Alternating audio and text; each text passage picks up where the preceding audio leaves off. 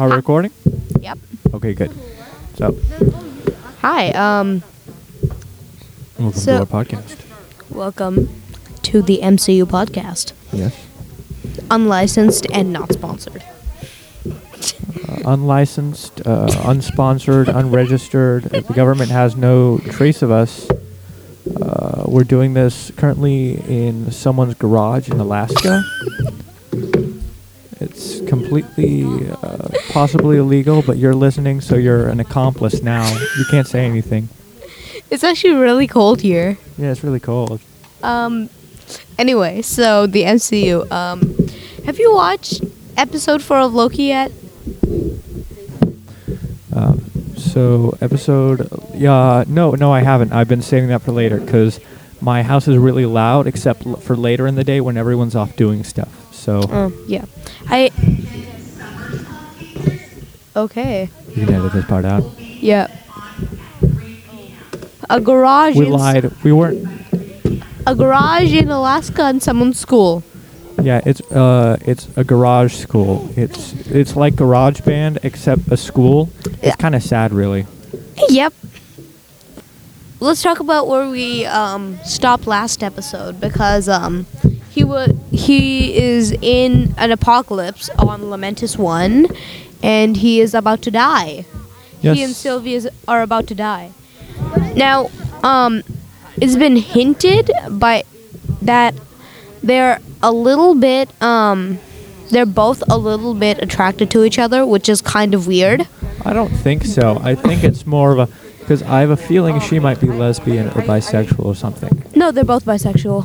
Oh, no, actually, Loki is sexually fluid, and the reason they did that because he's a shapeshifter. That was his whole thing. Because he could shapeshift and he could become a girl, or he could shapeshift and become a guy. Yeah, because not every reincarnation or variant of him will be a male. Exactly. Well, I think it was that specific variant of Loki, but it was the reason that Loki was he's sexually fluid is because he's a shapeshifter, and also he's probably been tried to charm people of every different type of sex, yeah, right? he's probably he's a trickster. He's charmed all kinds of people. Yeah, so he could probably do whatever he liked. He turned into Odin, and we don't even know how long he was there.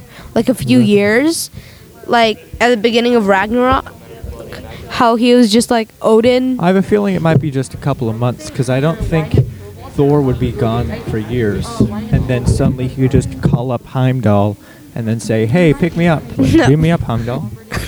Yeah. So, yeah. But, what do you think, it just all ends to be? How it ends up? I have a feeling that it's gonna tie, he's going... It's kind of tricky, because I have a feeling that he might not make it to the end of the series, because he has to die. Yeah, he can't I just guess. be running around. His story arc is finished, right? Yeah, so I feel like at the end of I feel like the events won't affect won't affect the three most upcoming movies, which is Black Widow. Yeah, definitely not. Shang-Chi and No, Eternals. it's a martial arts thing. Eternals, however, it probably is hear me gonna- out, because yeah. Eternals, they're immortal, right? So they've been there throughout almost all of time. Yeah. So they're probably going to encounter Loki a couple times, Yeah, right? probably. Because Loki right now is a time travel, whereas Eternals have been throughout centuries and thousands and millennia they've been around. But I really think it's probably gonna affect most the Spider-Man No Way Home. And then it's just going to start to all spiral out of control into Multiverse of Madness and then Love and Thunder. All right. Well, I think that was a definitely interesting theory.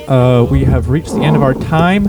Currently, someone is banging at our door trying to get us out of this garage because school. we're currently in the middle of an apocalypse. Yeah, it's the middle of it's a garage school. And the only reason it's a garage school is because it's an apocalypse and all the real schools have been run down. Well, we're going to have to go. Okay, bye. Bye. Hey, close that door.